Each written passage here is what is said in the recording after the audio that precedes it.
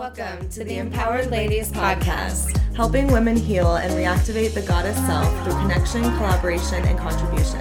The spot for self-development, interviews, and transformation. Oh, dang. We did it. Hi, Erik. Hello. Oh my God. How are you? I am so fantastic. I am absolutely thrilled and tickled and delighted to be interviewed by you two and be talking to you this morning. This is absolutely fantastic. Oh my gosh. Well, ditto. Likewise, for sure. Right? You know, it means a lot to me because people don't realize how transgender I am because I present very masculine, and it's just kind of like, you know, I'm really non-binary, gender fluid, and it's just like my gender identity kind of goes back and forth, and I'm still kind of in the question of like, would I ever want to physically transition or not? I'm like, Right. I don't know. But I think there could be some interesting stuff here because I feel a lot of the times as just like a non-binary trans person that wearing a male body means that my voice isn't heard in feminine spaces and in women's spaces. And I'm like kind of told like I have that privilege and I shouldn't have to transition and look like a woman in order to enter women's spaces as a trans person either. Agreed. Mm-hmm. We agree. We definitely open up our events to all different types of people, right? Anybody who identifies as a woman Or femme presenting. Yeah, exactly. Or femme presenting. But we haven't had anybody that has come to Circle. Yeah, and and it's interesting, and it's kind of I don't want to say controversial, but it's a topic that needs a lot of thought because often when I'm excluded from a woman's space, it's because, they'll say, oh, this needs to be a safe space for women and women have been hurt by men that look like you. And so you need to understand like the responsibility is on you to look at the greater good and remove yourself from a woman's space because people are uncomfortable with your body. Right. Which is so and I couldn't imagine being told that. So that's a real crappy message there. But also it's just like, it's not exactly an activism fight that I want to pick up because I would ultimately just be making women uncomfortable in their safe spaces. And you just want to be, and you just want to heal and grow just like all of us, Yeah. So there's the secret to empowering women is that you treat them like people. Right. And they'll empower themselves and do a good job at things that matter to them. Imagine that. Right. Yeah. Boom. Imagine that. Welcome back to the Empowered Ladies Podcast. It's your girls, Cass and Shelby. Cass here. I'm your trauma-informed yoga teacher and entrepreneur. And Shelby? Shelby, I am the goddess coach, and I help women just step back into their goddess selves and remember their selves on a soul level and live from that space. That's right. And as Empowered Ladies events, we host transformational events that help you transform spiritually, mentally, emotionally, right? Just empower women and empower people who identify as women, empower everyone. Yes.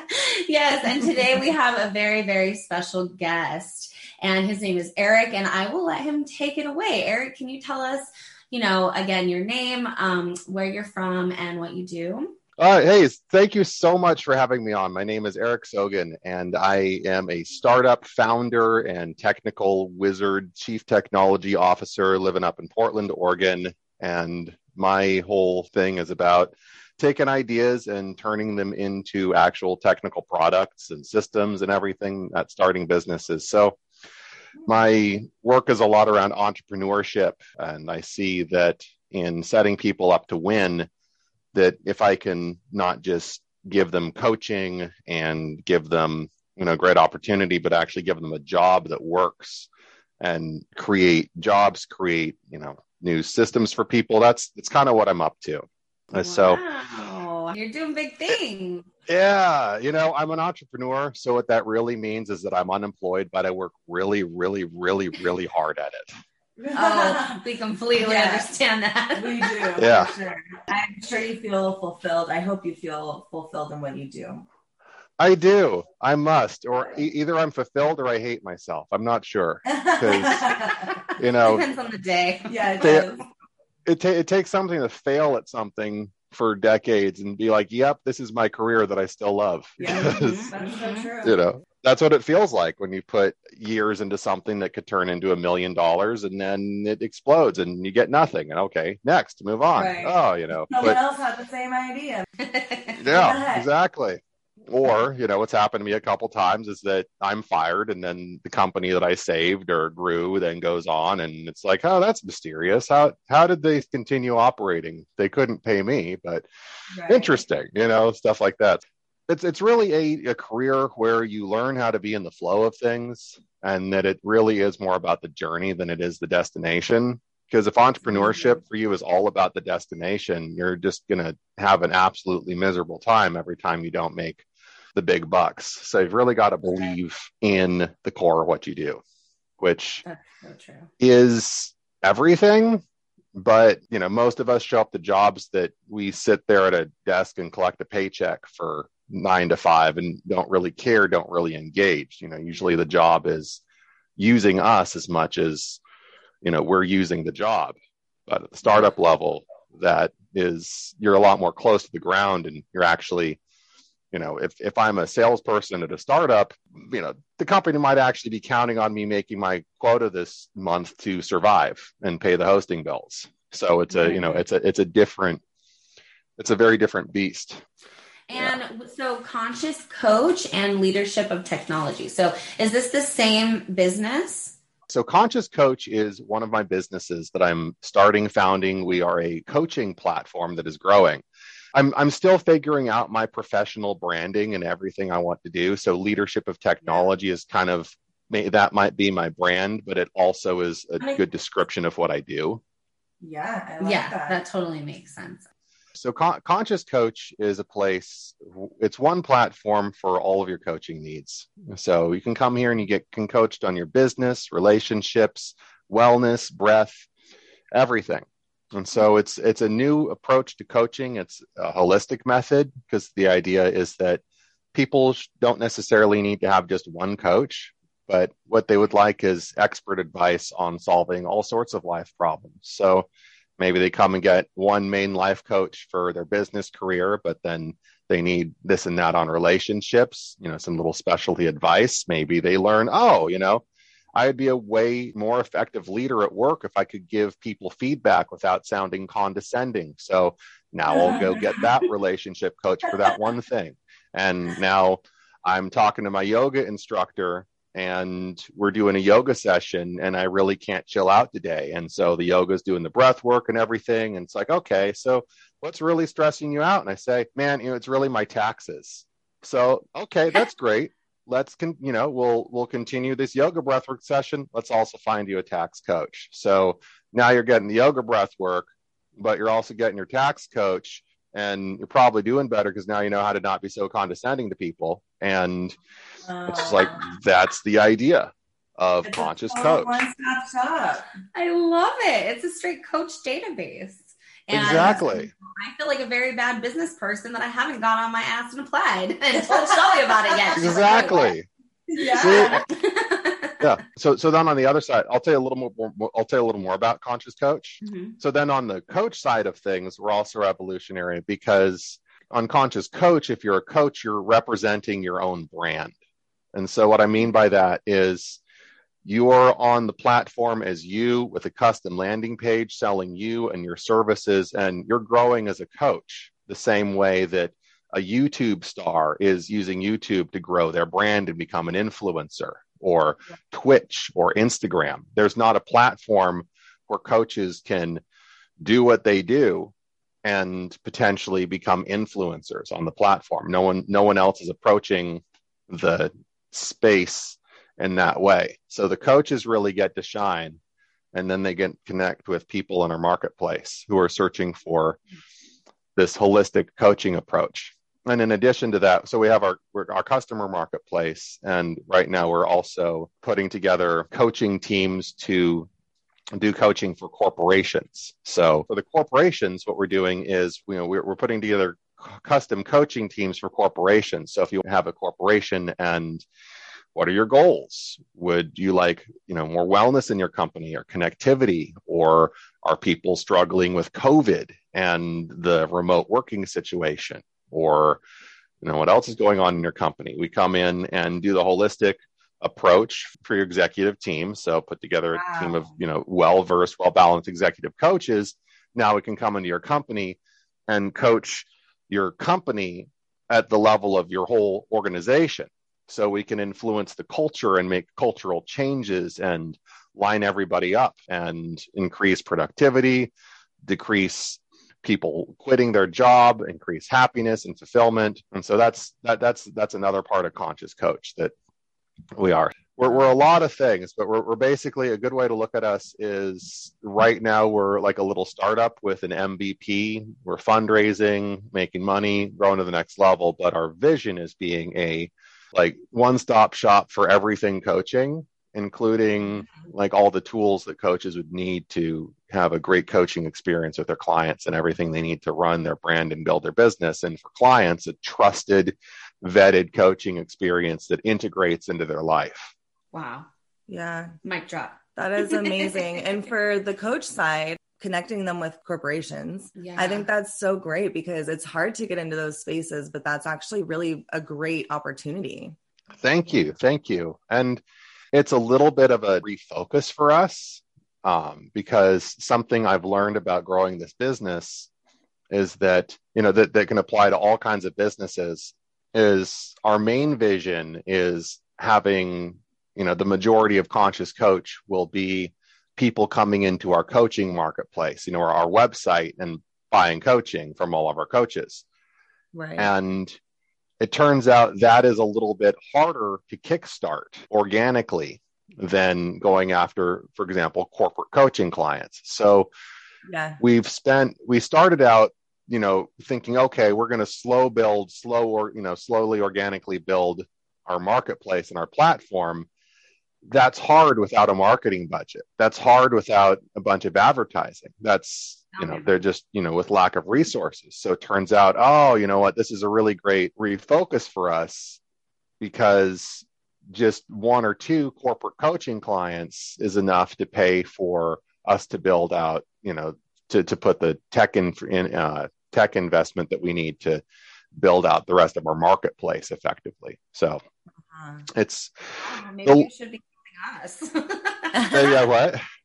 Maybe you should be helping us grow our business, Dang. Certainly, I'd love to. Well, maybe I'm doing that right now. Right, this will help right now. Yeah, I think we'll have to have the application link in our description for the episode for sure. Yeah, definitely. Yes, thank you. But yeah, thank you. And in terms of like the entrepreneurial space in general and being gender fluid, transgender, what has your experience been in that space, in the entrepreneurial space, in the self-development space, everywhere that you are, I guess?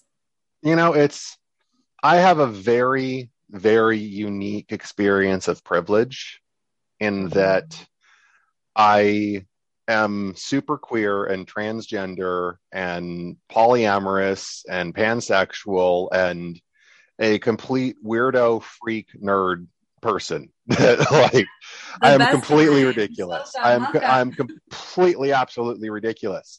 But a big advantage I have is that I can enter spaces and I can choose, do I want to present straight, cis, white right now? Or do I want to be queer? So I can actually enter a space and I can decide, do I want to be open? And so it's interesting. I don't see it as like being inauthentic or anything. It's just like a little more like being like a gender chameleon, but just kind of like happenstance. Like professionally is so heteronormative and cis dominated that I never know when I'm going to face oppression. So I don't always lead with that. And it's not always necessarily appropriate. Like when, if I go to a technology networking conference for 3 days, I think, if it's not really necessarily about queerness in the space, I might not happen to tell anybody because if it doesn't come up. Exactly. So do you feel like you have to hide yourself a little bit in most spaces? I feel like I don't necessarily feel like I have to hide myself in those spaces, it's kind of an interesting dual dynamic going on. You know, one, I don't feel like I need to hide myself in this space, but is it something relevant? Is it something that I need to bring forth? Is it something I need to sit, so when I'm at a table of dudes like talking business, do I need to let them know, hey, by the way, I'm this? Right. No. Right. So it's not necessarily relevant. And then two, it's always it might not necessarily be appropriate for the space for me to like take on gender stuff that I see in a networking conference, or it might be me being disruptive or make it about me or take the focus away, or just that might not be the experience that I want to have at that conference. I want to show up and network like everybody else. So it's kind of a long answer, but it's just, so I haven't faced, I think I've faced less oppression than a lot of people professionally, in terms of I can judge a space and decide how open do I want to be. Right. But people who are very visibly queer or gender non-binary, or, comes down to appearance, or or something where that's something they always want to lead with professionally. Like if my brand was queer activist and that was my number one thing, I would lead with that everywhere in every space I'm in, because that would be appropriate. Right. That makes total sense. Wow. I just can't even, I think it's a great advantage you have, but I think it could be a burden at times, but it's great that you consider yourself a chameleon. I think that you use it to your advantage and to your benefit. And that is so awesome. Does this affect your decision to transition or not? That's a whole very interesting discussion. Yeah, that's a great question. That is a question with a big answer to it. So the decision to transition for people is a very personal one. And going to a definition of transgender, because a lot of people wonder what transgender is. And it's very, very, very simple. All transgender means is that the gender identity that I have today is different from the gender identity I was assigned at birth. That's literally all it means. And people make it way too complicated. So what that practically means is that I lived my life, and at some point when I started to feel different than the role that I was expected and forced to play, that instead of being allowed to continue on developing and growing and being myself in the world, I needed to live a performance. And so a big part of the transgender journey, a lot of why people who are transgender have mental health, PTSD, have a lot of problems understanding who they are and their identity, is that there's a fundamental disconnect in between living as my authentic self, where I am a collection of consciousness and energies and thoughts and feelings and sensations that come into my being, and I animate or speak or embody. And so I'm not really thinking about what I'm doing before I'm doing it. I'm embodying my thoughts, feelings, and body sensations in the world in a way that is responsive and reactive to the world and the situations around me. And so that's really being a human being. And that's something I needed to learn. So if when we're transgender, we grow up learning that I have to be something else. So when I suddenly am called, for example, to man up or be manly, or girls don't cry, or boys can't be beautiful, for example, beauty is a way of being that is important to me, that I felt like I could never be as a man. And so I've seen your pictures, Eric, and you are a beautiful man. I agree. Oh my gosh, thank you. That means so much. You really are beautiful. And you smile, man. You girls are the best. Your intelligence, like your emotional intelligence, everything. You're a very beautiful person. Yeah. Oh my gosh, thank you. It really means a lot hearing that. And it took a lot of courage for me to let that show in pictures versus Yeah. if you go back on my Facebook, you see I used to have a really exaggerated grin and a little bit more of a, like, I didn't let the femininity show in body language. I had a lot of my pictures I'm doing like He-Man poses, or like, just like, here I am on the top of a rock on top of a mountain, flexing. And hey, I like what? to do that too. That's really, really, really fun. And that's, but the thing is, like, when you're transgender, you grow up learning that's the only thing you're allowed to be. So it's kind of like growing up transgender, we learn how to live as a performance. I learn that I need to filter myself. So I have an identity, a narrative of who I'm supposed to be that I think is me, because I've suppressed everything. And so then there's a transition of, okay, now I think I'm transgender. What does this mean? I'm going to start playing around with stuff in my life. And then you learn how to make a different performance, because all you've ever known is how to have performance. And so things don't quite feel right yet. And so there's a breakthrough point in the journey of being transgender, growing up being forced to be one thing, then becoming something, someone else, someone that's authentic, someone that comes from not me deciding what I have to be or what is the role I'm expected to play, but simply what feels good in my body. I use it as an example of like enjoying music. That was an example, was that, growing up, I needed to listen to music that was gendered appropriately and kind of like. You can rock out to Britney Spears. Right, exactly. Or like. Which you damn well should be able to. Like, everyone needs to enjoy Britney. Yeah. Right. Can I ask, I'm thinking that with all that you're talking about, I'm thinking back to the times that I may have said something like this to a man, and I may have, what's the word? Like, just repressed him. Yeah. And his masculinity and his femininity, and made him feel a certain way. Can I ask you, when you think about your past, and people who did tell you like to man up or boys don't cry, do you remember if it was like more women that would tell you that, or men? I'm curious. That's a really interesting question. I would say that it's about even, honestly, in terms of, boys don't cry, men don't cry. Yeah. I would say that I'm trying to think if my instinct tells me that men can be a little meaner about it, but I'm asking myself if that's true. Right? Is that really true? Because that's my first instinct, but I'm thinking all the times that women have been just as nasty about it. Oh yeah.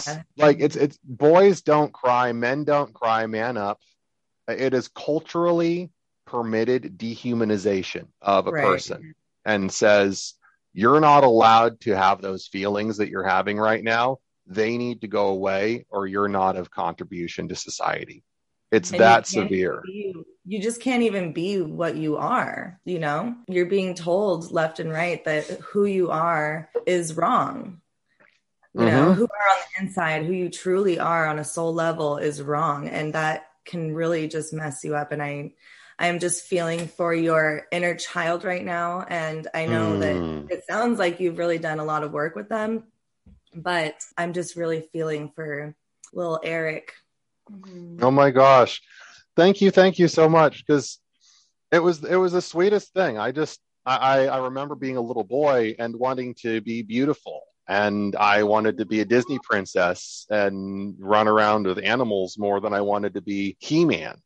Yeah. And it was so confusing that beauty made me wrong, that somehow was wrong for me. And so there's some gender confusion that I had to break through around that, because when I was a teenager, being gender fluid, my masculine side and my feminine side were very opposite ends of the spectrum. And so my feminine side had a lot of things in it that I didn't think I could be allowed to be as a man. So like that was where I held all the beauty. And so then I had to learn culturally, understanding also, hey, this is an expression that is not just allowed, but actually really loved and appreciated in a masculine expression. So undoing misconceptions, the sides have come a lot more together. I want to touch back on the boys don't cry thing, because that's one of the most horrible messages that men face in our society is, boys don't cry. And really another message is that, you can't be hurt. And another message is you are expected to physically defend everyone from any danger at a drop of a hat. And if you don't, then you have no value. And so masculinity for men, it's everything. We're told from a very young age that your only value is as a body, either going off to war and dying for the country, or as a provider, or as a protector. And you've got to be Superman. You've got to have the house, the car, the job, the social success. You've got to be a real man, and you can't cry about it. And so all this pressure, all these pressures men face, but we're told at a very, very, very young age. We're told, like, when we start crying, 2-year-olds are told, boys don't cry. We shove down our emotions. And so then we go our whole life. So now we have men who are now 40. And so they're facing a crisis on multiple levels. One, society has changed around them. So what was right was, how do I deal with emotions? Man up, don't cry, fight it, or fuck it. That's the range of everything I know how to do with my emotions and my sensations. And now culture's changed. Now it's like, hey, actually, we want men to be soft, and we want men to be in touch with their emotions, and we want men to be gentle and articulate in their emotional intelligence. When the hell do they have the time to learn that? Like, you literally don't. You shove it down your whole life. And now not only are they being judged as men, but they're being held to a level of emotional intelligence that women and people who didn't fall prey to toxic masculinity naturally had an entire lifetime of learning. And so now they're expected to learn that all at once. And they don't even know the beginning of any language to approach that. So we've all seen, dudes coming in and blowing up Facebook threads with things that they're just like, there are levels of ignorance here that we don't have time for. And, it's not necessarily their fault. I like to say one of the best ways if you have a crush on a man and you want to end that crush, ask him about social issues. Wow. Probably won't have a crush. That is all encompassing of the male gender. And so I say that a lot in jest, because there's a lot of men in my life that I absolutely love, and I don't see it as being an individual problem with men, but a cultural problem. So then there's another layer to that too, is that the idea of masculinity, the idea of growth, the idea of manhood, a lot of the cultural markers that we have are, when do I get my first job, college, car, house, wife, supporting a family, vacations, all of these financial markers, social growth markers that now we're not having because the economy, because capitalism, because it's so different. So men are also feeling less than in that way, because what worked for their father and their father's father and their father's father, and we have family pride. And now I'm the first man in this line of men who hasn't been able to make it happen. So there's that pressure. And then there's that pressure. And then on top of that, culture's changing. So now you tell a man, hey, you've been the alpha male your whole life, of the really great ways that you make fun of gay people all the time. And you've gotten accolades, you've been popular, you've been the best bully at the bar. Everybody thinks you're macho for that. And now that's wrong. And the first thing that they want to do is blame all the queer people for changing everything, because they're just making harmless jokes. Right. So you want to know why men are joining the Proud Boys? It's because of this. Wow. It runs so deeply in everything. Because think about that. And I've studied the Proud Boys and how these hate groups form. And it's so clear how men get into these groups wanting a place to belong. because overly macho. Yeah. every other space they try to go to now, they can't talk about how gay people are the fault of everything. And how dare anybody tell me that I'm wrong if I would never be attracted to somebody transgender. I'm going to go rant about this to my men's group and feel included.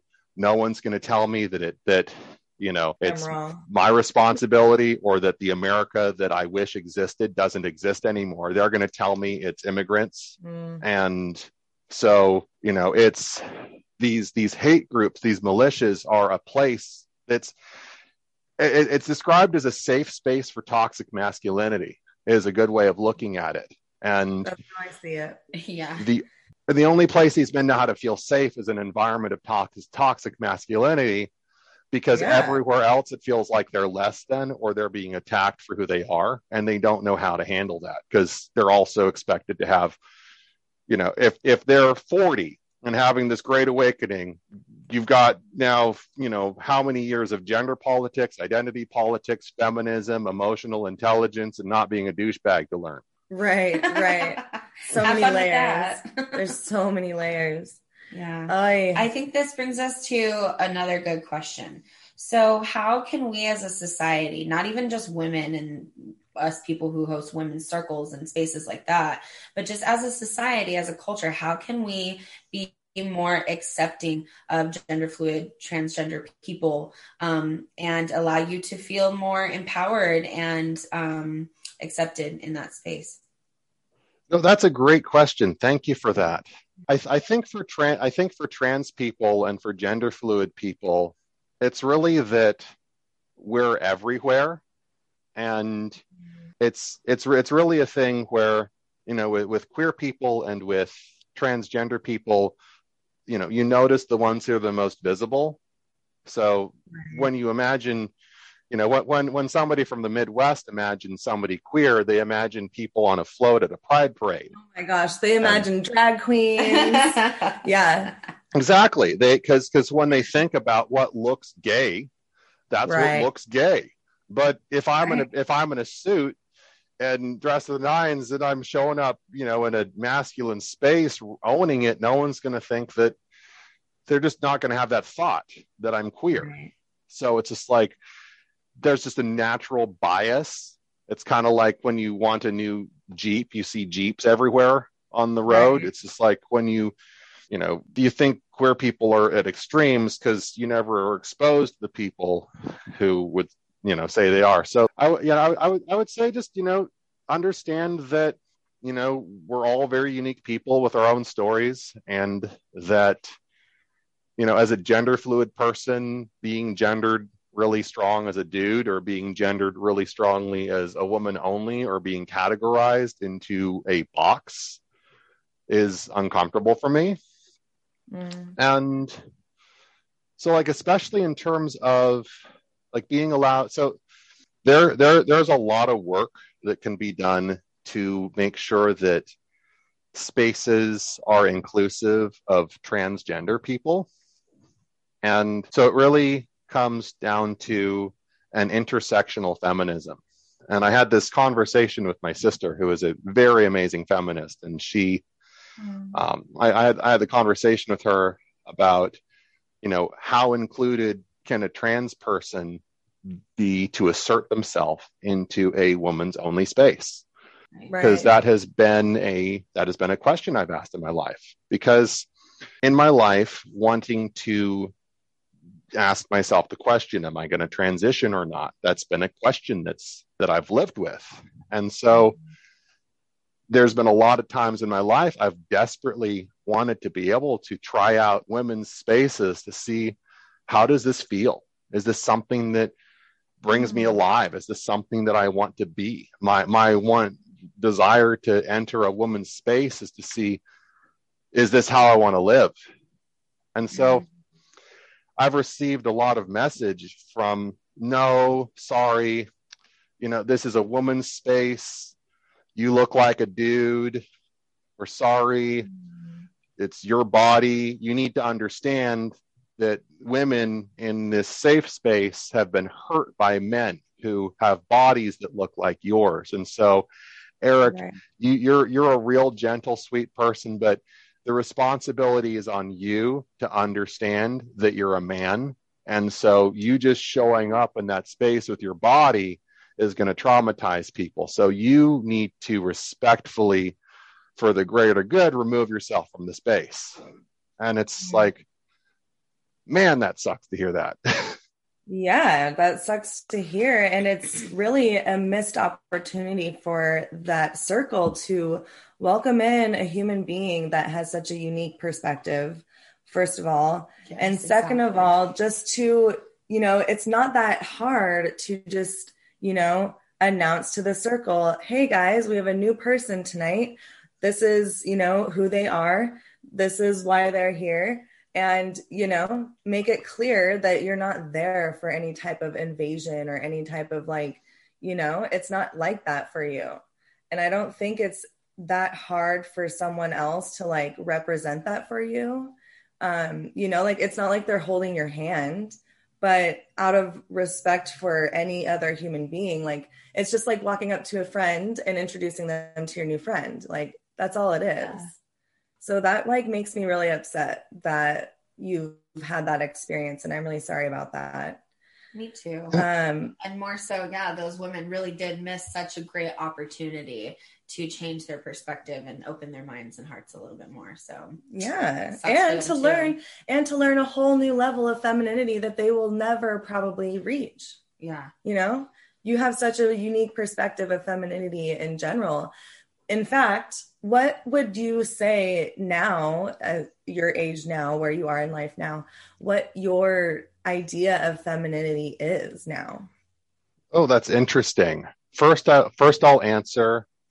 Thank you too for that. And I really appreciate your perspective on how easy it could be to include me into a woman's space. And I really appreciate that, because when I've asked, I often find myself in a defensive position defending against the invasion. And so now it's just like I'm on the end of a privilege conversation being told I need to be the one to check my privilege, and that we're not even going to talk to you about this anymore because you're coming from privilege right now. So it's really, but it's not even like you just walk in, you ask. Right? This is just so frustrating. There was one space, there was a woman's only workshop that I really, really, really wanted to do, because I did the men's equivalent of the same training.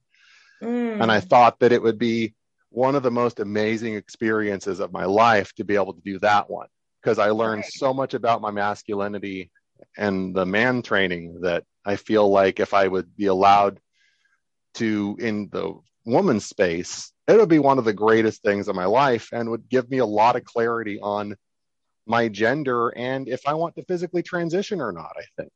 But I was told that trans people are allowed in that workshop after they physically transitioned only. So I would need to have surgery. Wow. What the? Oh my gosh.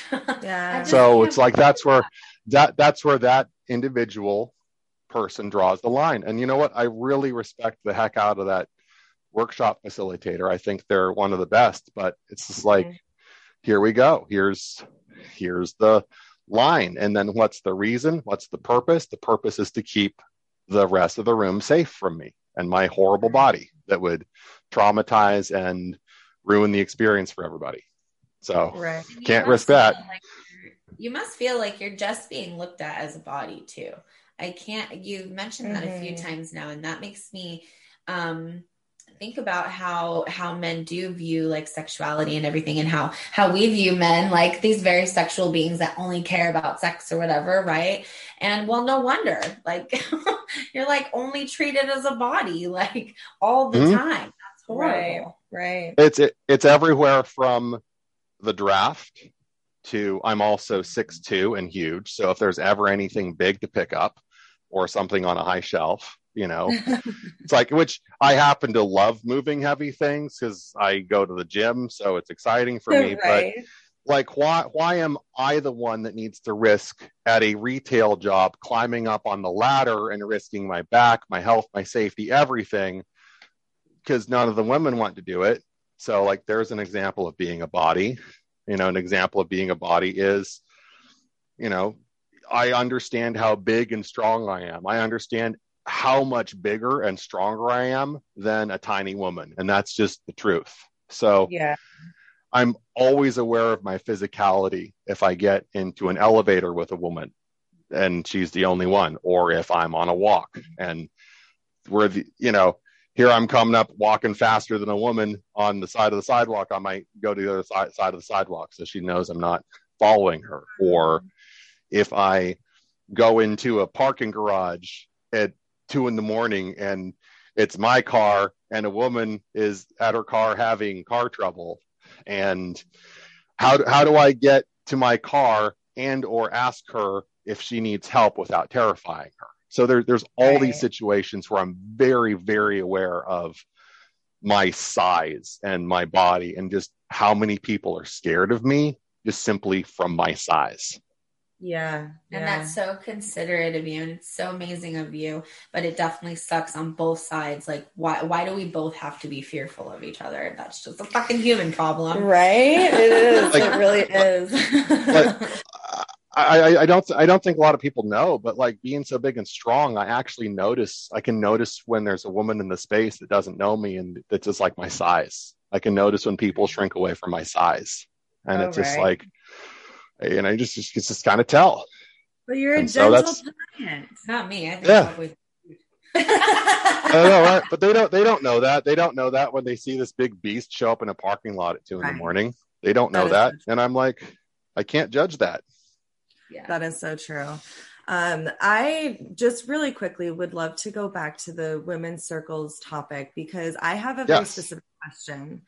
Our brand and our marketing and everything that we do is about women, and we talk about women, not just femininity. And so I wonder like how we can be more inclusive when our literal business name is Empowered Ladies Events. The way to do it is, if you try to figure it out all on your own, it'll probably come across as inauthentic, and it might be easy to like miss the target a little bit. But if you found somebody who's a trans woman that you wanted to collaborate with, in letting that be, a collaboration in the space, like, hey, here's an opportunity for you to make sure that your voice is included in the space. That's the way to do it. It's all about, it's about education, but ultimately collaboration is the way to do it, because you're actually giving the power and the voice of the marginalized. Correct. Well, you let us know, Eric, anytime you want to collaborate and speak. Absolutely. I will. This has been fun. I will definitely do that. I will definitely help you guys out. Yeah, we'll be adding you into our community as well. We have a private one and we have a public one. The public one is like almost 1,000, but the private one is only about 100 people, and it's very intimate. Yeah, very, very intimate. And you would be the only non-cis woman. Right. Yes, or male body, non-cis woman, however you want to say that. Thank you. So I think that would be so special, and that would be so cool. And just you're welcome to go live in there anytime. And any way that we could collaborate and do something together, maybe even like a circle together or something. Right. That would be so cool, because we've always been, from the very beginning, we said, we're open to anybody that identifies as a woman, or I guess that's the way we explained it, identifies as a woman, but I'm not even sure if that's the right term. Right. But we definitely want to be more open to people. Yeah. It's interesting because always a safe space for women as well, of course. Yeah, it's interesting because you really have to look at intersectional feminism for this, because I had a really, going back to the conversation with my sister, I had a really great conversation with my sister about this, who's a amazing feminist, and I've learned so much from her. And so when we were talking about, just simply I asked her the question, can someone be a feminist and exclude transgender people? And so, me not knowing what are the technical definitions of feminism. So how do I fit this concept into a feminist framework? I don't know. I learned, but my sister said, an intersectional feminism can look that, for example, Black women of color are a lot more marginalized than white women of color who have a whole different level of privilege, and that the systems of oppression impact them a lot less than the people on the lower end of the scale. And so looking at it that way, looking at who's the most marginalized, who's the most oppressed, trans people would be way further down on the oppression than, area than, cis white women. And so really it kind of needs to be a relook at privilege here, because I personally think that if your feminism does not include trans people, I think you're being a very bad feminist. And I think you might not even fit under a definition of feminism. Right. That is a very, very controversial thing for me to say, because you bet you know what the answer people give me is, shut up, you're a dude. What? Not here. That is not our answer here. My answer is that I agree with you. Yeah. I think that's 100% true. Yeah. And we would definitely be open to trans people, whether they're transitioned or not either. Yeah. And it sounds like one way we can really bridge this gap is by collaborating. By collaborating. And, I think it's just so cool. That's what our whole business has been about since the very beginning, is collaboration over competition. And this is kind of stemming from the core of this judgment, I think, that we have, is maybe some of these women that are not allowing you into their circles are not just feeling fearful because they might be triggered, but maybe they're intimidated. Maybe they are afraid that you might be more feminine than them. Maybe, who knows what it is for them. Interesting. But I never thought about that kind of angle. What could intimidate them? I'll admit, sometimes I'm like, damn, he's rocking all that better than I ever could. That's for sure. Dang, it's so true. But that's just the individual too. I think it's great. That's awesome. It makes me think, one of my best friends growing up is Finnish, and I knew him on the internet as a teenager, and he was he had an English degree in college. And so I would constantly have my grammar in English corrected by this dude on the internet. And he had the most fun in the world doing that, because it wasn't even his native language. But in terms of grammar and professional English writing, he was way better than most of us at the time, because he went to college for English. Right. So it was hilarious. And it's just like that, It is like that. Yeah, it is. I mean, I can't rock heels like some of these boys over here. Oh my gosh, same. Right? Oh my gosh, yeah. It is hilarious. I think that's another thing to look at in culture, is that trans women face a lot more discrimination in terms of fitting in than trans men, because tomboys can look hot to the male gaze, but trans women don't.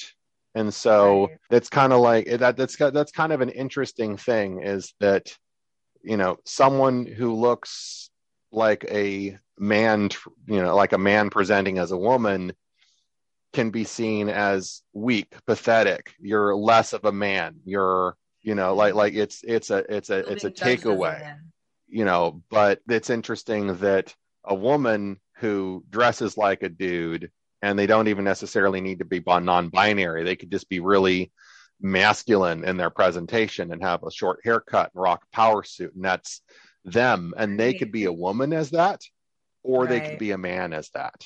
And so that just kind of look of that tomboy look is accepted in culture. So there's some ways. Now there's a lot of issues that trans men face that I'm not ignoring at all. I'm just focusing on this one thing that I've personally observed, is that you see a lot of hate against trans women, which is a lot of toxic masculinity that I don't necessarily see the same. There are a lot of hate against all trans people, but not that same appeal. A lot of it is appearance based. And speaking into appearance, something that, most trans people are invisible.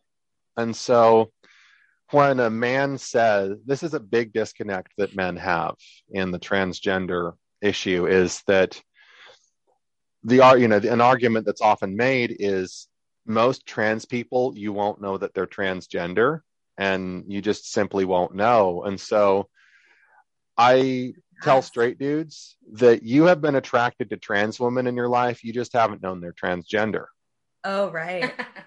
Yeah. And like, how would you know? How would you know? You only know if you strike up a conversation with another human being. Exactly. And ask them because they're a person. Exactly. So the idea that for me to say I would never be attracted to a trans woman, that's not something I could tell. That's not something I can control. If I see a picture that is something I'm attracted to, I feel an attraction. I don't know what that person's genitals are. Right. And so coming from a place of just judgment and preconceived perception. Exactly. So no, that's gross. Like for people to treat other people that way. Yeah. So it's just, there's a lot of layers there's a whole lot of layers in the way that our culture is transitioning.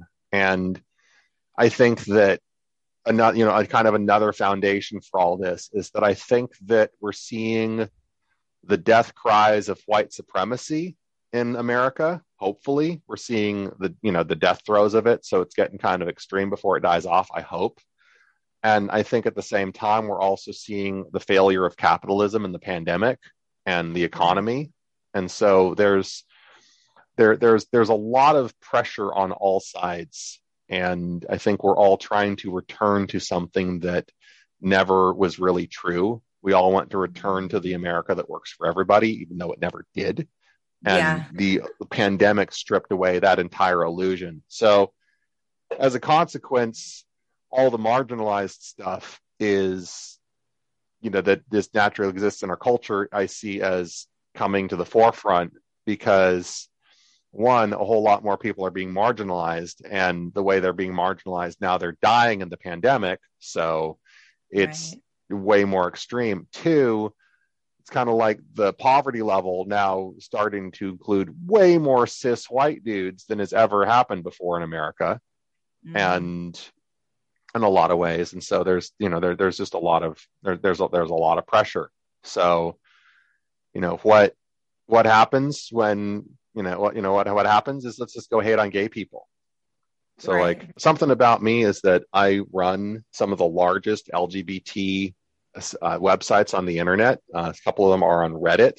So if you go on LGBT or pansexual, I'm part of the moderation community. And so I really see behind the scenes what happens in the gay community. I see all the attacks that happen. I see the new thing, the new meme of the week. I see the death threats. I get death threats. I get, I see all the hatred firsthand. And so it's kind of like clockwork. When Trump was president, every time something went down in Trump land, then there would just be huge savage attacks on the LGBT community. So I'm talking like Mueller report drops, we got brigaded. We're talking, Trump loses something, we get brigaded. January 6th, most of us got death threats. It's just like, we'll just go, I could follow the news by the amount of hatred that goes into the LGBT communities on the internet. Wow. It's like clockwork. People literally decide, I'm mad about politics, I'm going to go online and find gay people to go tell them to go kill themselves. And I'm going to go as far as like starting a new account on Reddit so that I can go write 100 comments in the hour before somebody catches me on every single post by a trans person telling them to go kill themselves. Like, that's one of the worst things, all these troll accounts. So that's like constant. That's like a daily thing. Like every single post that a trans person makes on Reddit is flagged as being from people reporting it as being inappropriate, not safe for work, pornographic, obscene. Then every single thread you can look, as if you're a moderator, you can see all the deleted comments of hatred, like every single one. Oh, well, you just have so much on your plate. It sounds like you are so involved with your community. And I think that is just the most beautiful thing. Yeah. And I want to say just thank you so much for shedding so much light on such important topics that we don't get to talk about very often here. Right. So yeah, we really absolutely. This has been a total pleasure. Yeah, Right? I have as well. Yeah. We have one question that we ask everyone, and we would love to know from you as well. Mhm. What makes you, Erik, feel the most empowered? Mhm. Oh my gosh.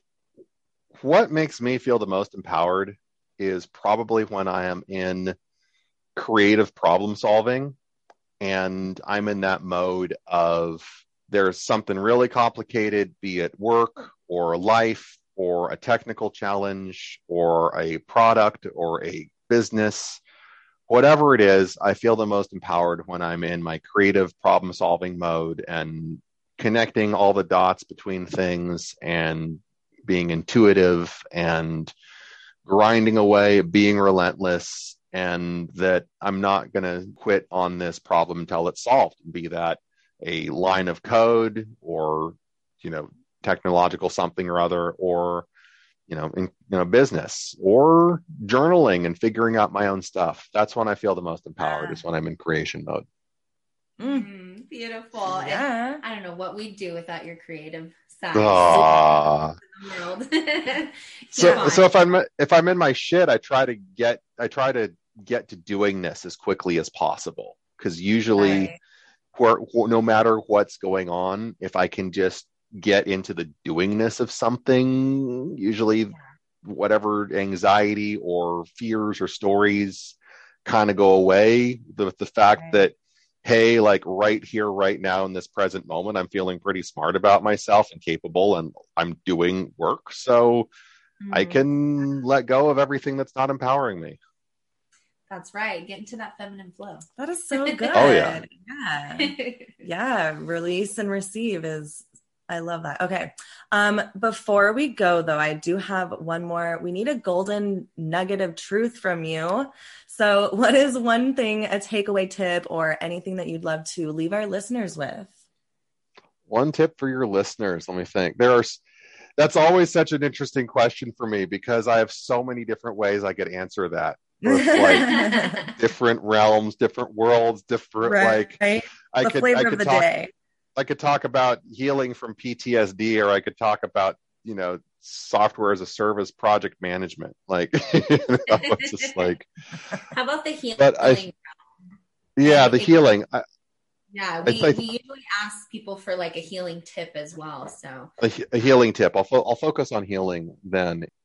I think if there's one takeaway I want to give your audience about healing, it's that if I learn how to ground myself and find calm consistently, then I can heal from anything. Because what hurts me is usually not the event that happened, but what actually does the hurt could be the years of the pain and suffering that I experience after it, or the stories that I make up about myself about it. Or if I'm in a difficult relationship where I'm doing a lot of avoiding of, somebody's abusive and most of my relationship is around avoiding them at work or being really afraid of them. And you can think that's a good example, like somebody very abusive that I need to deal with in my day-to-day life. They only hurt me as much as I feel the hurting. And so if I can get to grounded, if I can get to calm and center, there's nothing that I can't heal from. Healing from PTSD, what scares me, cool. It's all these different specific things. And so there's that practice of being able to find calm and groundedness and centeredness, that one habit. Now I get there, self-care, lots of different things that I do, everything from talking on the phone with a friend, listening to podcasts, journaling, meditating, Tai Chi, writing, exercising, video games, the self-care stuff. Right. It's like having a big toolbox to help get there. But the core is, if I can learn how to ground myself and consistently find calm in myself, then I can heal from absolutely anything. Very true. Beautiful. Thank you so much, Erik. Oh, I feel so good after this episode, and I'm sure our listeners are going to love it. Erik, would you like to leave your Facebook or anything like that, or an email so people can contact you or anything like that? Or I know you'll have the link for the application. let us know. I might need to think for a minute exactly what I want to give you. For sure. Okay, I want to brand. But this was so much fun. Like, I would do this again anytime. Yay! Yes, too. Yeah, we love you, Erik. You have been such a delight to chat with and to learn from and hear. I just love hearing you talk. So thank you.